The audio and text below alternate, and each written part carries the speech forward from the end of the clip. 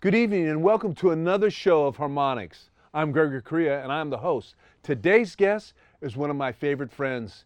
Known him a long, long time. He's a legend around this area and he's also the singer of Earthquake, the present day Earthquake, Mr. Johnny O'Day. Johnny, what is up, brother? About time, man. It's been a long time, man. Not only that, brother, you are straight out of Oakland. What's funny, when John and I seen each other today, we actually were saying he was going to wear this T-shirt. I'm wearing Earthquake, and he's wearing straight out of Oakland. It is funny. You know, so as Oakland boys, man, and lived there a long time. How you been doing, first of all? Been doing good, man. You know, trying to stay in shape, you know, take care of my body, take care of my voice, and it's tough where I live. Where everybody lived this year, the fires. And it's a good thing that we didn't do any gigs because that really would mess up, you know. Yes. You try to push through that and it'll really mess your voice up. Totally, so, totally.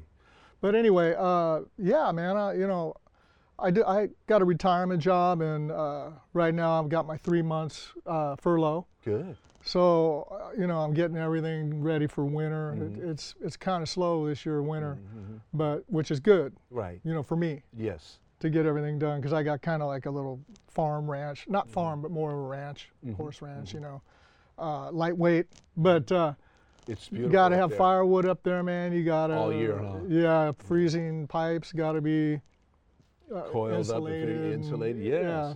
So let's go into a little bit about. I'm glad that you're here because I know that we were making contact and you know about what was happening to you up there, and God bless you for being here. And oh, thanks. How's your beautiful wife? She's great. Hello, darling. She'll be watching. Okay, there you go. So I want to, you know, the reason why I want you here is because I want to track some of your history. Okay. What made Johnny O'Day interested in music and being a front man? Because we're going to talk about some of the bands that you're in, Air Raid, you're in Black Tiger, of course. We'll go extensive on that. Yeah. Tell me when it all started for you. Wow. I wanted to be a singer when I was a kid, but you know, professionally, I wasn't looking at professionally. You know, I went to Catholic school. Of course. And I was in the choir. You know, I was an altar boy, so I always sang. You know, we always sang at home. And my mom and dad had albums. You know, the little record player. Of course. Well, big record player. Yeah. But you know, I just always listened to my dad when he was playing like Roy Orbison albums. He was singing along with them while he was like vacuuming. The great Roy you know. Orbison. And so that was like, you know, one of the first singers that I thought, wow, this guy's got a great voice besides Elvis. You know. Absolutely. And this was probably right around the time that the Motown singers were coming around. You know, I was probably like, well, I was 7 when the Beatles did Ed Sullivan. Okay. So that was probably the main influence was the Beatles, because you know how it was. Oh, do I? I mean, first Beatles album that we got to hear, and then all of a sudden they're going to be on TV live. February 9th. Yeah, and I was only like 7 years old. And but just watching that and seeing the girls screaming and all that, and then, you know, seeing like Elvis, you know, the girls are like wanting to kiss and give me your handkerchief. Right, exactly. You know, so I'm thinking, wow, you know. These guys, they got it with the girls. They got something going on. That's what it was about, right? Yeah. When we were young, exactly. So yeah, that was, so to put it in a, you know, like what year did I really think about, you know, playing music? Yes. I started playing guitar first. Okay. When I was a kid. Fiore's Music in Oakland. Okay. Oh, right. Wow. Okay, so I was taking lessons then. And I wasn't really thinking about singing and playing guitar. I just wanted to be a guitar player, you know. But when I got in my, you know, mid-teens, I started wanting to play songs and sing. you know. But I quit reading music. I quit the lessons. I can understand. And I picked up a guitar later on, earned enough money to buy my own guitar. Mm-hmm. So, I went out and got all the Doobie Brothers music book and all these cool album books, Mm-hmm. and started learning how to play and sing.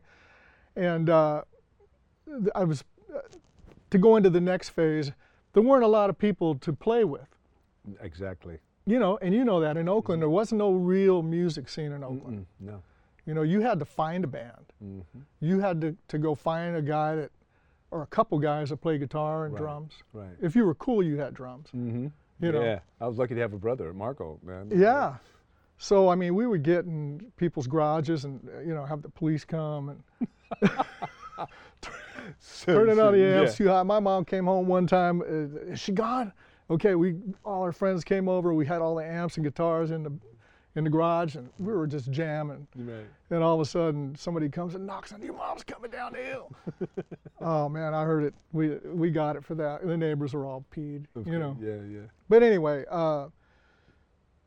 here's a story about why I decided not to play guitar anymore. I was playing with a guy from Oakland, mm-hmm. and we were just jamming at his house, and we put together a couple guys. Right. Just to play. To play. We just jam. If somebody played, a chord progression, and we'd follow. But I remember this guy, Daryl St. Dennis. He's passed away recently. And we used to jam. And one day he said, maybe you ought to put the guitar down and just concentrate on the singing. And I was offended, kind of. I was like, hey, man, I'm pretty good. Mm-hmm. He goes, no, you got to look at it in the long run. If you want to be a good singer, you got to take that guitar off and be a front man. Well, it was him. That was him. Gave you that suggestion. Yeah. Interesting. And with, Facebook, we got together on Facebook before he passed away. Mm-hmm. And I reminded him of that, and he goes, I forgot that, but it sounds like something I would say. So anyway, that's, basically where I got started to even think about looking for a band. Mm-hmm. And then finding a real band came after that. Mm-hmm. So what was your first band? My first band was, it was a band from Oakland called Hange, H-A-N-J-E. Mm-hmm. And whenever I'd tell somebody the name, they go, Hands? And I go, no, Hange. Yeah. Which is kind of like a slang word for like, can you handle it? Can you handle it? Mm-hmm. Can you hange? Mm-hmm. And it was Tom Allen from O'Dowd and Jim Med. The Med brothers. Mm-hmm. Dave Med, he was I've in heard the that name Tubes a long time. Yeah. And I forgot, the original drummer, I forgot what his name was. But I started writing, here's how I got in. The Ruska brothers were really good friends with Tom Allen. And after high school, I hadn't seen him. So it was I was probably 19. Mm-hmm. And I said, hey, man, they got a good band, but they need a singer. Because they would play all the parties and stuff in Oakland. Right. Oh, yeah, it started happening then. Right, but they'd play LaGrange without singing, they'd play these songs without vocals. Oh. Or once in a while the drummer would sing. Right. And so I said, get a hold of Tom Allen, man, you got to do this for me. We were sitting in his car drinking beer and we were talking, and I said, let him know that I want to sing for him. He knows me. Mm-hmm. We went to grammar school and high school together. And he said, all right, man. And I hounded him. He goes, all right. Okay. You have to be persistent. I know. In this business, you have to be persistent. You do, man. Yeah. And like I said, in Oakland, man, there was nobody. Mm-hmm. I mean, I used to go down to Alameda and jam with the Alameda All-Stars. Mm-hmm. That's another Brad, story. That's a whole other difference. With Chauncey and Brad and Tommy T. All those guys. Tommy Thompson and Sprayberry, all those. All of them. Badass guys. Great guys, great musicians. And Night Ranger. The Night Ranger, yeah. But, and so, anyway, so I get this gig. I get an audition for Hange. Mm-hmm. And they're all like, okay, sound pretty good. You got a soulful voice. And so we pick out a couple more cover tunes, and then we start writing original songs. That's even better. And it's the first time I'd ever really written a song, And we had some pretty good songs. Mm-hmm. And our first gig was at the San Leandro Marina. You know that stage there? Of course, yeah. Yeah. And then we had a gig lined up after that at Centennial Hall for. It was a benefit for like cystic fibrosis or something like that.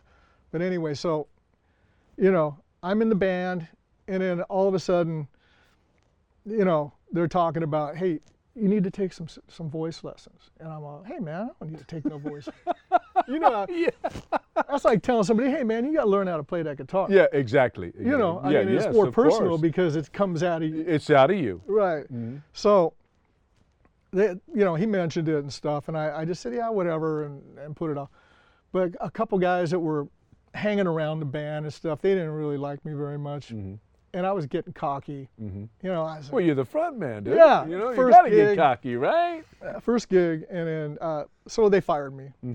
And they got this other guy, and then the band never really went very far after that. But we did meet again later on, and I got some redemption. There you go.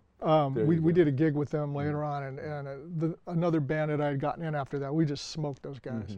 You know. Was that Air Raid? No, this was before Air Raid. It was Manta Oh, man. with Danny Gill. Danny Gill was a 16-year-old Just a wizard. wizard guitarist. He ended up going down to L.A. Is he still around? Or is he gone? Yeah, I think he's still giving guitar lessons and stuff. But he went, you know, when I met him, his parents were like teachers at Cal, Berkeley. So, I mean, this kid was just really brilliant, you know, and he was going to Berkeley High.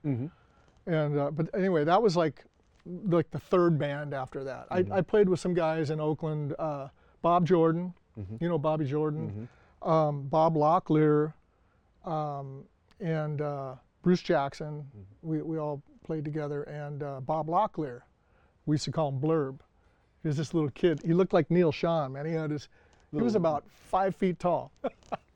Had this big Neil Schon hair, little mustache, Les Paul, and he loved Journey. He was like, he wanted to be Neil Schon, you know. Of course. So, you know, that band, it wasn't the kind of rock and roll I wanted to be in. I loved Journey, and they were into Santana heavy too. But it was more progressive, and the singer didn't fit real good with what I wanted to do. So we did that for a while, played parties and stuff in Oakland, and then I just kind of got tired of it and quit. That's when I got into Manta with Danny Gill, because I mean, you know how it is when there's not that many singers. No. So when a guitar player hears, There's two right here. yeah, it's really, yeah, you're right. but when a guitar player hears that, oh, that guy's available, He'll take you snag him now. right now. So man, I'd quit a band or get, you know, I only got fired once. I quit a band. It was my first band, and then I'd get a phone call from somebody like within a week. Hey man, you know, we got this going on and that going on, and come on over. So, It was you know how it is. We were playing in garages. Oh man, we played everywhere you could play. You know? No, but I mean rehearsing. Oh yeah. I was lucky. We'll talk about that later. But Yeah. I was very lucky on that. Brick garages or concrete, and it just blasting you. echoed, and you know, you got probably not even this much room to play. No, you're playing 5 guys in a room about 10 by 10, if that, if that. And then, you know, they can't hear the vocals because they're playing so loud, the drums and everything. But anyway, so yeah, I played in that band with Danny Gill, and then Bruce Jackson left the band, and me and Bruce were pretty close. And I thought that they should have kept Bruce because there was no reason. It was like an image thing. They wanted to be like the Scorpions. And Bruce just would take his shirt off and play, kind of like Leonard used to, with gym shorts. And, Oh, really? yeah, and tennis shoes, or tennis shoes, Yeah, but it was white white basketball socks. Right, socks, you exactly, know? just like Len. And so they wanted, you know, we used to go to San Francisco, to Castro Street to buy our clothes. These guys. That's good because you know you have to have that appeal. That was the only place that you could get really nice sequence. You Yeah. know the whole thing. Yeah, I understand. And Danny Gill, he had taken the Scorpions. He was a big Scorpion fan, so he found out the hotel where they were staying, and he went and met the Scorpions, and they dug him because they didn't speak English. I think only Klaus was the only one that spoke English. Probably. And Danny would take them everywhere they wanted to go. He'd tell them how to get here. They'd take Bart. And he took them over to San Francisco to buy their clothes. Over in Castro District. Over on Castro Street. And if you know those Bumblebee black and yes, of gold course. tank tops? Well, that's where Klaus got that.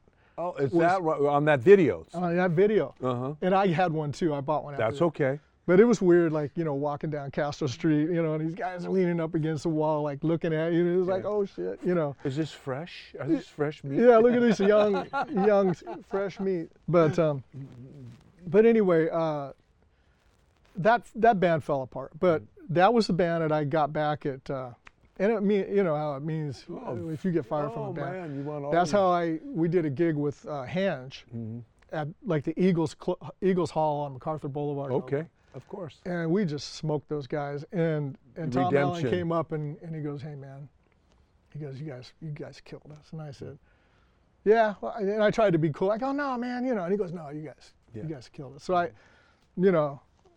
Felt good, didn't it? It felt good. Sure does. You know, sure and I had already, by that point, I had went to search for voice lessons, and I found Claudine Spent, Donnie Spent from the Rubinoos' mom. Oh. And she gave all the Rubinoos their lessons. Great Eddie band. Money. Great band. I think Greg, maybe Ken, and all those guys. All the guys on the Berserkly. Probably. That whole catalog of great musicians, man. That's a great story right there. And so that's where you picked it up at? That's where I started with my voice lessons. And then I stopped with her. And I got into some other bands. And then I found another lady, Kathy Ellis. Is that the lady that? She was over in the city. Okay. And she lived up above.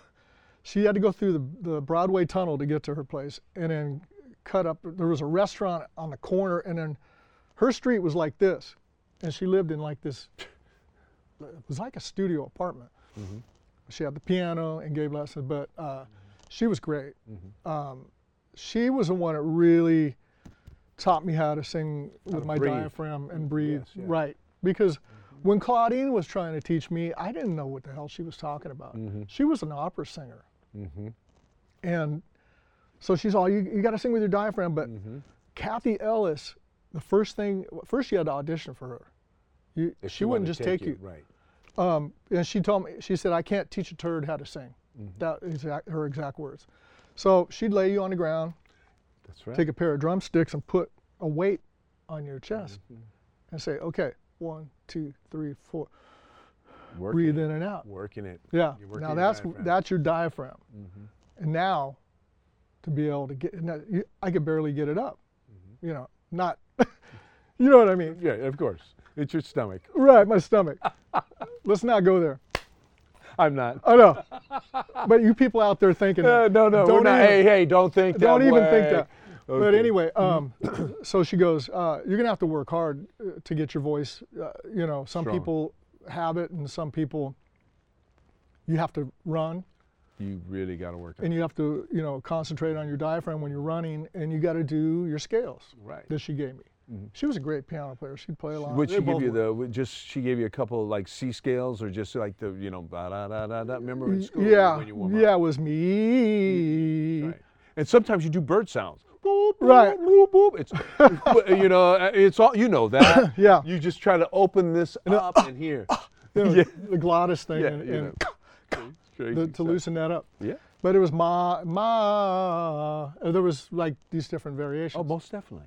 But you know, it was like about a 40-minute every day. You have to do it every day, or as much as you can, and then you get to a point, and you know this, you get to a point where you know how to handle yourself when you're going on stage. You know, it's just one of those things. I wanted to get to Air Raid with you. Okay, that was a real great band. Yeah, I know you had a lot of experience in Livermore with that unit and Pleasanton and all that. Yeah. You guys were really tough. Who was all in that band? That was basically Manny D. He was the drummer, and he was pretty much the guy that put together the band. Tommy Mary, Eric Johnson, and Bob Starkweather was the bass player. We had double guitars with Tommy Mary and Eric Johnson. You guys were great. And they were just like, I mean, I'd come to the studio and they'd been there all night. You know, check this out. This double lead solo that we're going to do here and there. And girls would bring them pizzas and 12 packs, you know. Right. I mean, you know about all that. Yeah, yeah. But, it's a lot of fun. So let me. I'm gonna move on a little Okay. bit. You did some Scotty London. I know you and Scotty are very good friends. Right. You guys are in Earthquake together, which the rhythm section is really great. Mm-hmm. Let's talk about your album that you did with your EP, I think it is, with With Tommy. because Yeah. you brought him up. Tell me about Tommy. Well, okay. So, here's where the Tom Allen thing resurfaces, because we got together on Facebook, friends, and he said, "I'm going to do an album pretty soon. Why don't you write some songs?" And I said, "Okay, you know." So I wrote a song or two, and then I started writing more songs, and I said, "Hey, I got enough." He goes, "Well, why don't we just do an album?" He had a record company. And Tommy he said, Tommy Allen. Yeah. Oh, Tommy Allen. Tommy did. Allen. Oh. And this was the guy from Hange. And he said, "Look, we're going to do an album. I already talked to my partner." His partner was the bass player from the Counting Crows. Oh shit. And he had his own record label. And so I went to his house in Livermore with like 6 or 7 songs. And I played them for him, and he's like, "Wow, these are great." And so I laid them down so he could, you know, work on them and play guitar and arrange them and stuff. And about a week later, when I went home, I said, "Look, I got another song, and I want Leonard Hayes to play drums on it." And he just wigged out. No, Leonard Hayes, no way. He's not playing. And I thought, what the hell, you know? Leonard, you know, and I told Leonard this later, and he goes, "Man, people always tell me that shit." He goes, I don't know what it is, you know, but he thought Leonard was bad news, and he didn't want. So I said, "Okay, well, you need to talk to the guy on your label." I was going to pay for this extra song, you know. And so he called me. He didn't call me. He texted me the next day and said the album's off. And I was pissed. I was like, so I called up Leonard and Joey, and they said, "Hey man, we'll help you. We'll do it." But then as time went by, I talked to Tommy Mary because we had done recordings before. You know, we'd been in a couple bands together. Right. And we've done stuff. Your brothers. Yeah, in Your and out of musical it. brothers. Yeah. And Tommy said, "I'll do it." He goes, "I'll move up to where you live for a couple months, find me a house to rent, and we'll record it there." So that's what we did. That's a great album. Yeah. It's a great. You It sound was a lot great of on fun. it. Thank you. You know what? When you do create, I know when you do create and all that, and it's a process. It just doesn't come overnight, and it takes then when you present it to a band. What key do you like to sing in, or does it really matter to you? I mean, what key? If somebody says, well, you know, we're going to play it in E, what key do you normally want? Mainly A and C. Really? Yeah. Good. Yeah. And I'm not a key guy. I make up a melody. And you can hear it, and then it's the guitar player that takes that over. Right. So when you did that, and then Black Tiger, you played with Right. 2 rock and roll, in my Bay Area mind, legends. yeah, for sure. just for I mean, sure, man, great guys. Yeah. Toured all over the world, and were just great. You got into a band called Black Tiger. Yeah. Who's your bass player? The bass player was Sergio. Oh, God, he's going to kill me for forgetting his last name. We're sorry, Sergio, but sometimes in being forgetful, that just happens, you know, in the rock scene. I used to call him the Italian Stallion. Okay, You know, he was this you're the big, Italian handsome young kid from San Francisco. I think he was only like 19. But man, I mean, he had the look. He was a great bass player, and he had a good background voice. And so Rick Milichichi brought him in. Rick Milichichi Rest his soul. was badass too. Yes, he was. He I played with a bunch of times with him too. Yeah, he had Dave's riffs all the way down, and I had Dave's vocals down. The way I got in was Manny D from Air Raid called me up on a Saturday night. I was sitting in my house and probably watching an MTV or something. Back in And he the goes, day, "Hey," wow, he goes, "I'm coming to get you right now." He said, "Joey wants to audition you for a band him and Leonard are putting together." And I said, "When?" He goes, "Now, I'm coming to get you." And I go, "All right." So he came and got me, and we went out to Fremont to Joey's apartment. And Joey's sitting there in the dark on the couch with his guitar. And I had already done stuff with Joey. Right. And, "Hey, Johnny, how you doing?" Blah, blah. "Okay, you know this one, don't you?" And he started playing like Earthshaker. "Yeah, okay. You know this one, Nasty Sadie. Mm-hmm. Then he went to like Black Tiger, a couple Yeah, songs that off hit. that. And he goes, you got the gig. He goes, I already wanted you, but I just wanted to see If you wanted us, or however that. how it would work. The chemistry. Yeah, and he goes, I wanted to be able to tell Leonard that I actually did audition you. Mm-hmm. But his girlfriend was in the kitchen and she's like looking around the corner, you know. Mm-hmm. And so shit, you know, I'm just like, it just happened so fast, Mm-hmm. you know. And so How long were you guys together? we were together. Did you guys do any? You didn't do any recording on that?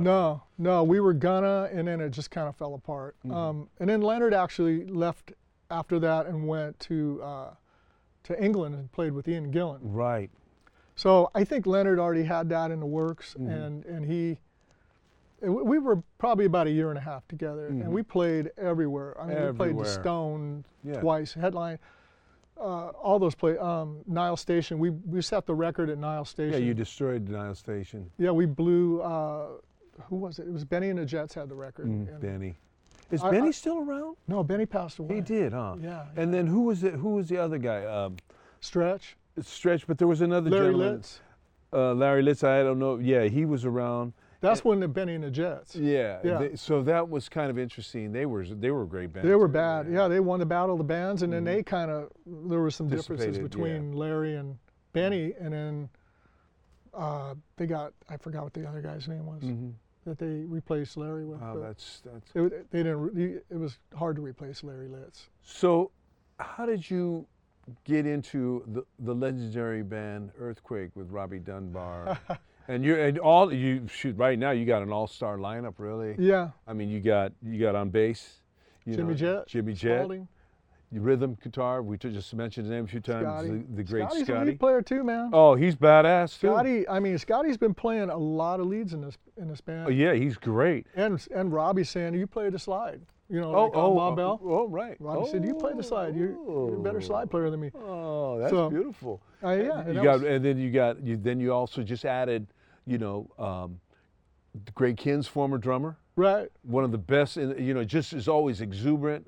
The great Larry Lynch, man. Mr. Lynch, I mean, we call him. Larry, you're bad. You know that. We've already talked. You got to get on that show, man. You know, that was a tough decision. We had Ralph Bankus, and he came out when we first Yeah, Ralph was rehearsed. great too. And he wasn't really supposed to be in the band. He was just going to come in and Fill in? Or just get us going until we got a drummer. Okay. It was just me and Jimmy and Larry. Me and Jimmy, Robbie, and Ralph at Guitar Center Studios in Shell Mound in Emeryville. And Ralphie played pretty good. Ralphie's a great drummer. He's Oh, from most He's definitely. from New Jersey. Jersey And Robbie boy. said, "Okay, man, you're in the band," and it just happened really fast. But so then they asked if I knew any guitar players, and I said, "Yeah." My first choice was Winston Wong. God rest his soul. What Yeah. a great soul. And he could sing like a bird. He he's was great. like Al Chan. Yeah. He had the high vocals, and he was just a monster on guitar. And he's the first one I called, but I didn't know that he was sick. He had cancer. I didn't know that. I tried to get him on the show, and he said, nobody wants to hear my story. I go, come on, man. Yeah, he was- Winston." He's humble. He was humble. I think that he was still, he was starting to kind of regress a little bit too. And but anyway, he didn't tell me he had cancer. He just goes, "No, you know what?" He goes, "I don't really have time." So I forget that. Okay, who's next? And I thought of Scotty. And I called Scotty, and he was like, "Hell yes." When, where, I got, I'm a huge fan. I already know the songs, and so the next rehearsal at Guitar Center was with all of us, and then we started getting gigs and all that. But Larry came in. Larry was going to be the first drummer. Oh, even at the beginning. The night that I auditioned with Robbie, it was at one of their shows, Aftershock, and Larry said he was too busy at the time. But after we started going and everything, I could see Larry was getting interested in it. Ralphie was kind of becoming a little less available. He was going to retire from he was a big shot for Apple, and he was going to retire, and he's got a place up in North Shore. Lake beautiful. Tahoe, and he golfs, crazy golfer, Mhm, mhm. really good, you know. And so he all of a sudden there was a chance to get Larry in the band, and we did. It wasn't a cutthroat thing; it was just an availability thing. Right, right. And Ralphie was really good about it and everything. And I mean, you know, he realized that he didn't have the time. So you guys, I know the pandemic has hurt everybody in the world, no matter what level of music you're playing or whatever. What in this time period that you've been doing? I know you guys have been writing. Right. You know, I've talked to Robbie. I've had Scotty on the show, and you guys are always very energetic that want to get back to Earthquake, right? Yeah. So are you guys writing now? Are you guys doing? Oh, we've been writing. We've been writing for, God, almost 2 years. Oh, any kind of like say a recording thing that you guys want to record a new album with Earthquake? Yeah, I know you got a new. I know. I don't know if you have that manager or if he's still working. We have Dennis Chunning is managing us, and he goes way back with Tommy Two-Tone, and I forgot who else he was with. But we started writing songs and we're rehearsing and we're ready to go in the studio before, right in the middle of this COVID thing, but before the fires happened this last summer. Oh, you really? We were going to go in the studio in June.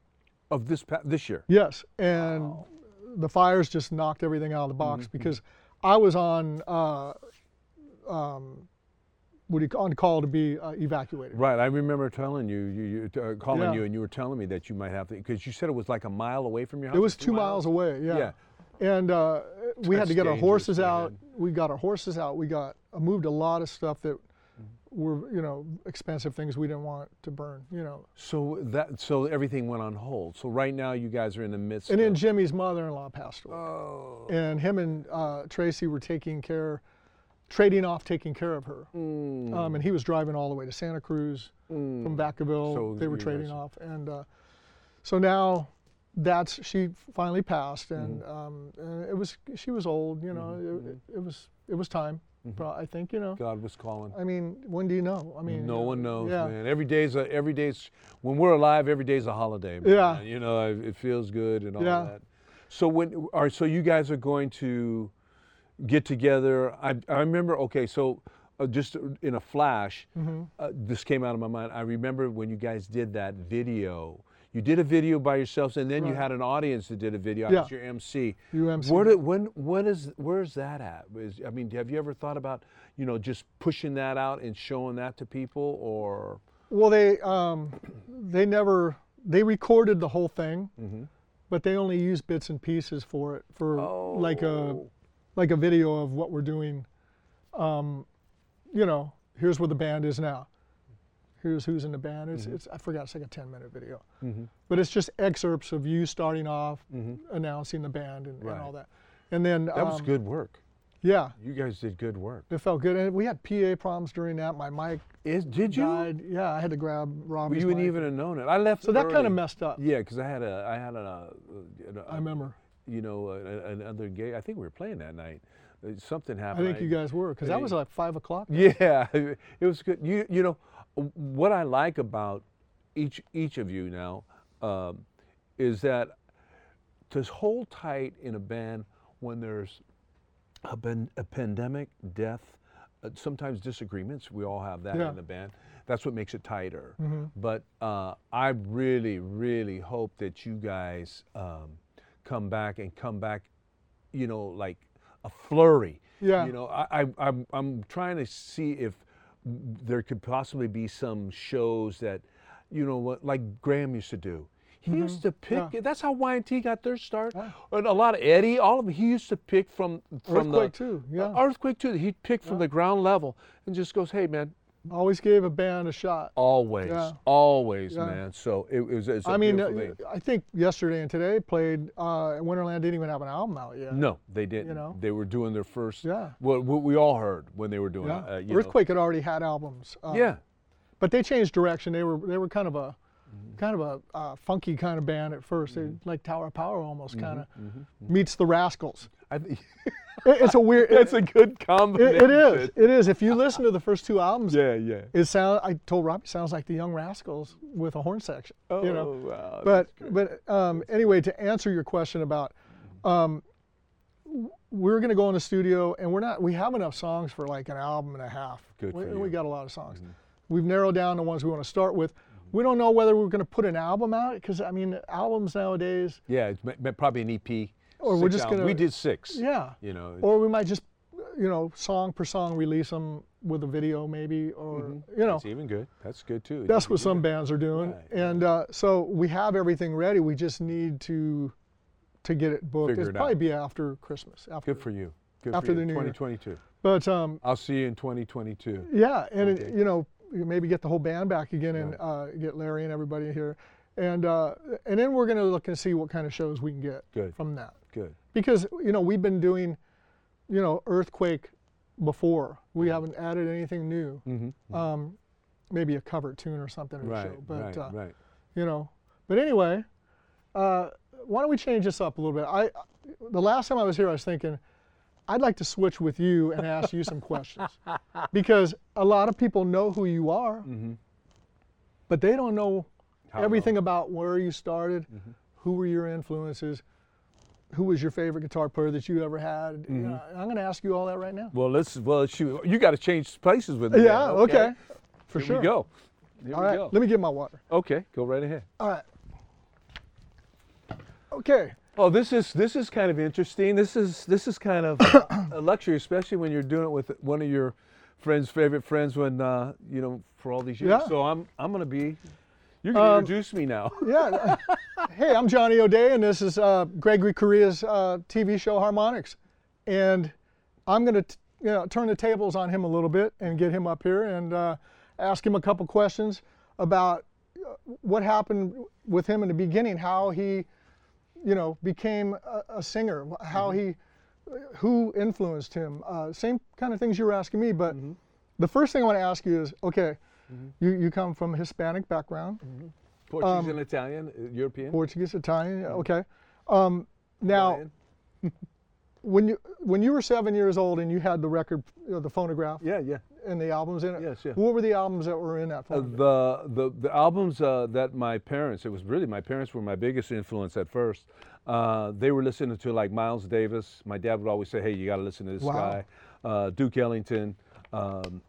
Louis Armstrong is the first person I've ever lot of seen. jazz. A lot of jazz, and because he was a trumpet player when he was a kid. But the first person I ever saw, musician I ever saw, was Louis Armstrong Wow. in the Carnation Pavilion in Disneyland. He took us there, and he said, "You're going to watch this man."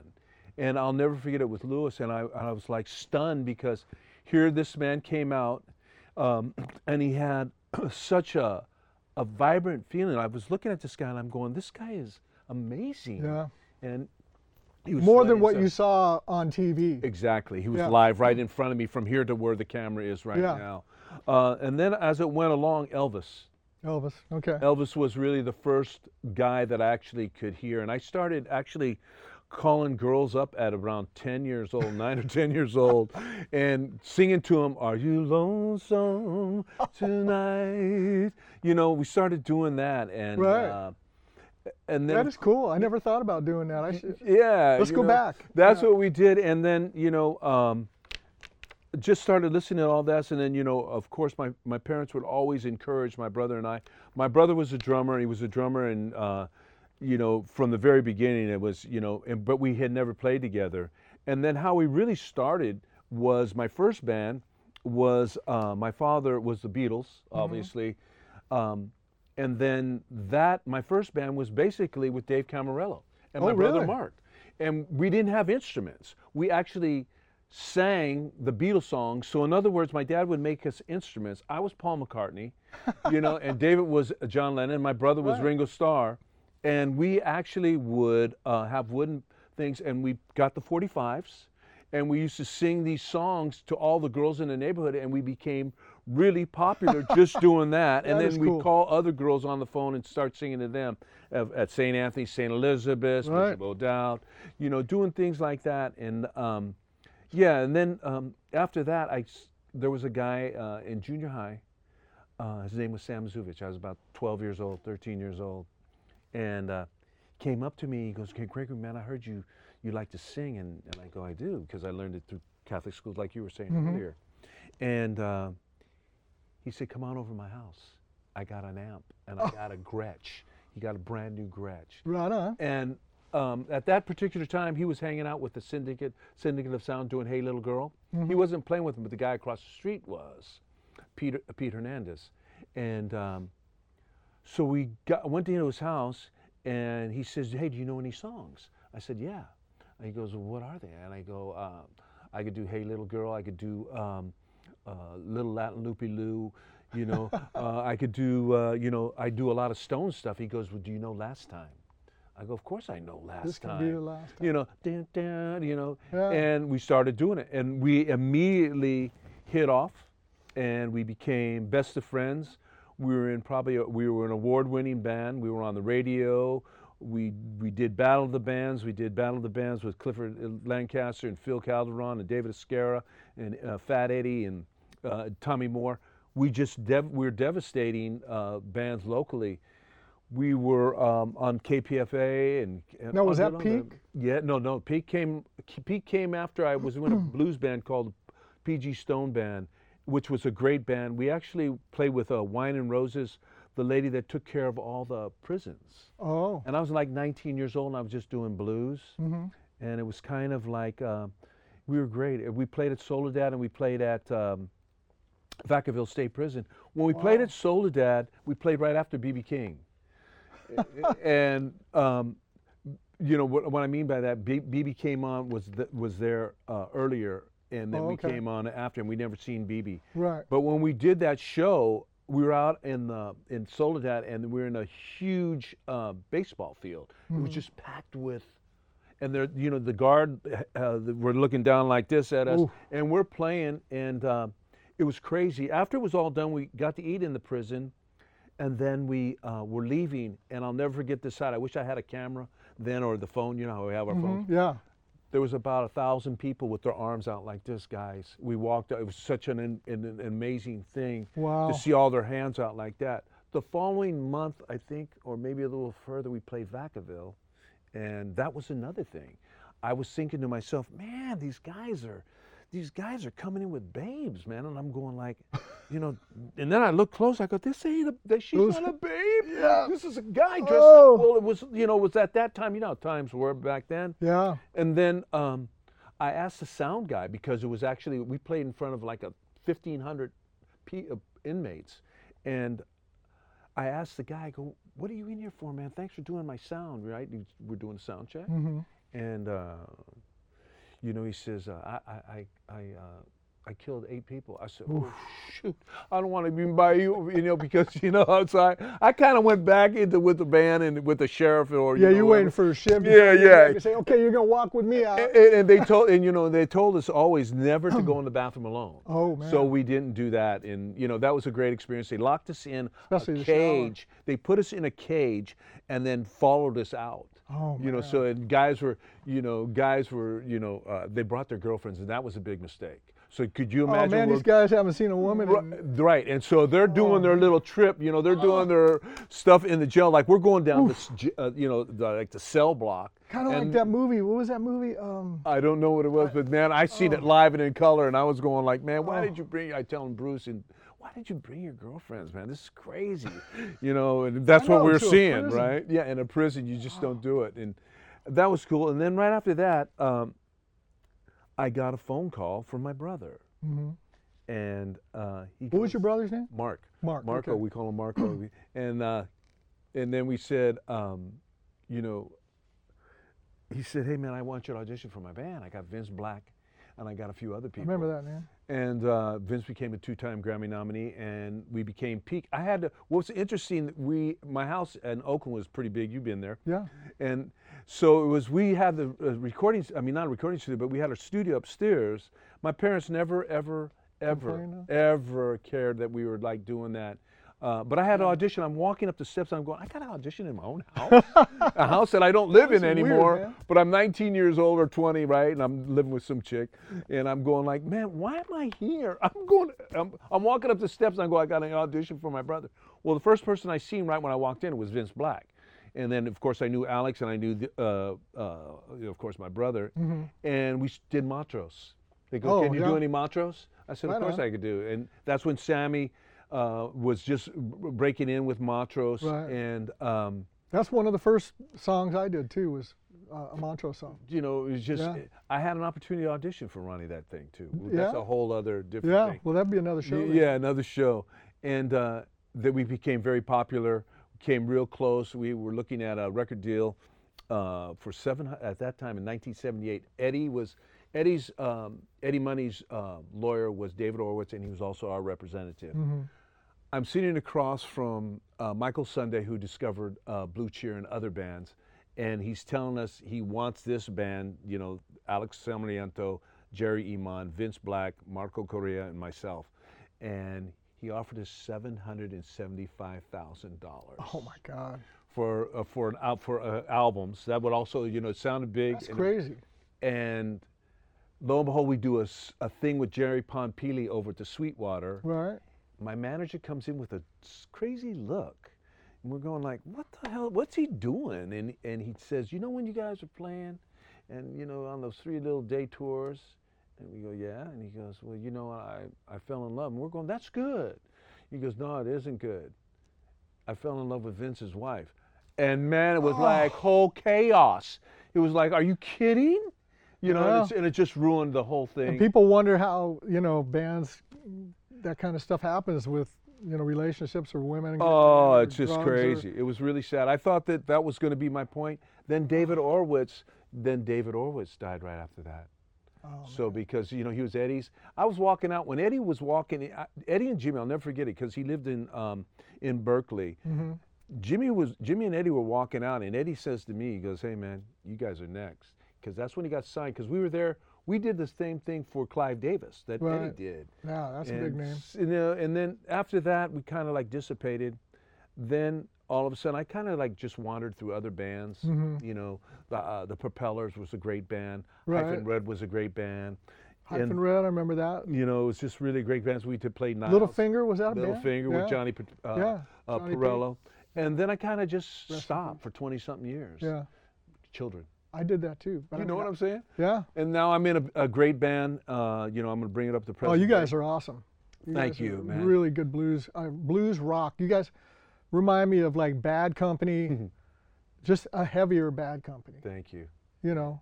You know. I mean, the guitar tones, everything, the voice, it's all there. You guys, and the tunes are just very well written. You know. I mean. Yeah, I mean, you know how much I love. I mean, when we do a gig together, it's fun. It's fun, but I'm backstage trying to get ready to come on, and I can't enjoy you more than 2 songs, and then I got to go in the back. You got to go in the back, right? And get ready, you know, do my voice exercises and change and all that. But okay, a couple more quick things. Okay. Sammy Hagar does this thing where he'll ask you a question and ask his guest. One thing, which one you like better? Okay. Okay, so. You just did a Van Halen thing recently. Yes. Okay. So Edward Van Halen. Edward Van Halen. Yes. Okay, so now which one did you like, which one do you prefer? Van Hagar, Van Halen? That is a very tough question, because you know what I mean? Yeah. I've met Sammy, and he's a great guy. You know, and David Lee Roth, you know, when Roth came out, and I mean, that was Van Halen. Yeah. I mean, how do you mess with that, you know, but that's a hard one. So I'm going to do this. I liked them both at their periods of time. Right. That's I can't change the whole thing, but for me, the full circle came when David came back. Right. When they did the album. And that was 2015 when they did their tour, and then, you know, and then they did another tour after that. And they did, you know, what was this, Tattoo. Yeah. I thought that was a great thing, but in all actuality, I can never really, that's a hard one, because I like them both, because it is tough. One was talking about the devil, and the other one was talking about love. So, I mean. It was. And I like them both. Okay, one more. Okay. And this is 3 people. Okay. Page, Beck, or Hendrix? That's And let's three of my. Let's make it easy. Okay, let's make it easy. Okay. Who was the first one out of those three? Oh, Jimmy. Jimi Hendrix? Jimmy. Okay, yeah. Jimmy. But then again, let's. Okay, so you're talking about three of my favorite I know. Me favorite too. guitar players. Yeah. And That's a tough one. It is a very tough one. If I had to, you know, and Eddie and Edward Van Halen and Jimmy are playing up in heaven right now, and Right. we got Beck and Page still, thank goodness. God, that's a hard one. But Page and Beck are two of my favorites. I'd have to go with Jimmy Page after that. Yeah. And Beck, because the body of work. Yeah, he's got Page. more of a vocal body of work with a singer and stuff. I mean, I love all of Jeff Beck's stuff. Don't get me wrong, but One of my first songs I learned was "Ain't Superstitious." yeah, You know, you didn't have, that's a standard, it was a Willie Dixon tune, but how they did it, and just being able to, you know, I actually played with Harvey Mandel, the great Harvey Mandel, and Pete Sears was on stage with me. right. Starship. Starship, you name it. I Yeah. mean, it's just, and so I'm on stage with those two legends, and Harvey asked me to come on, and he goes, "What do you want to do?" And I go, "What would you like to do?" He goes, "Let's do Hoochie Coochie Man, Chicago style." He goes, "What key you want to go?" I go, "Let's do it A." So I'm singing the song during the middle of the thing, and I know we're running out of time here, and I hear this voice, and it's this: "Man made you so good." And it was Pete Sears. That's the only time in my life I think I've ever been starstruck. Wow. Why? Because I turned around and I visualized this guy who's played with everybody, Yeah. and I said, "Hey, you know what?" I went back and I could feel Harvey pushing the line, Mm-hmm. but Pete Sears, I want to give a shout out to Pete Sears. Pete Sears is a gentleman, Yeah. and we could go on for hours, but Yeah. We should do this again we shall do it because we need again. more time. But before we go, Okay. because it's my show now. Okay. You mentioned Air Raid, and I want to give Air Raid a little more kudos Okay. because we went off on something Yeah. else. That band was the most fun for me. It was when I saw those guys, we were like supporting them, and I thought, man, I want to be in a band like that. I was watching their sound check at Keystone Palo Alto, and I get a call about a month later. They're looking for me. So to be able to get in that band and then all the lifelong friendships I made out of that band, and the fun that we had, and it was like right in the middle of the '80s. I got to say that was probably the funnest band I was ever in, and probably the one I loved the most. I love Earthquake. Let's put Earthquake aside. You got to because push it like to how I did Sammy right. and Last David question is, what was your favorite band? Were you thought that you guys probably had the best shot, and you probably already mentioned them, the one that you had the record deal, but you had the most fun and were brothers. What would that be? Peak. Yeah. Because there was such a chemistry there, and we were like combustion. Yeah. You know when you had that feel? Yep. I'm not taking anything away from Blue Voodoo, but They're like children. just getting that exactly. You can't. Yeah. It's just you know, for us to still be in it. Yeah. We're artists. I you know this, and we've talked about this before. Yeah. I don't care who is opening or closing. Yeah, I don't either. I would be if you put me on the big stages and you on the big stage Right. with the big sound, we'd be matching right up with. Flip them, a coin. That's right. So you know, I'm gonna thank you for being All right. my Thank you co-host. for being on my show. I like to really thank, you know, you show how much respect we have for each other. You know, it's Johnny and I go way back a long time. It's been great having you here, brother. Thank you, man. You know, thank you. We man. finally did it. Yeah. You know. And you know, I want to thank everybody. I want to thank my crew, Chad and Great crew. Taryn and Thujoy. It's the end of this is our last show for this year. I am grateful for all of you for what you do for me and our audience that watches us every day. I'm humbled in your presence because this man right here I've known for over 45 years. He's a gift to me. Thank you. Just like the other three that I just named, you guys are my brothers too. And hopefully next year, 2022, will be the best year yet for all of us. I'd like to thank all the people that have watched our show. I'd like to give a kiss to everybody, to our wives and our families. Merry Christmas, Happy New Year. Thank you once again for watching Harmonics. Peace and love to y'all.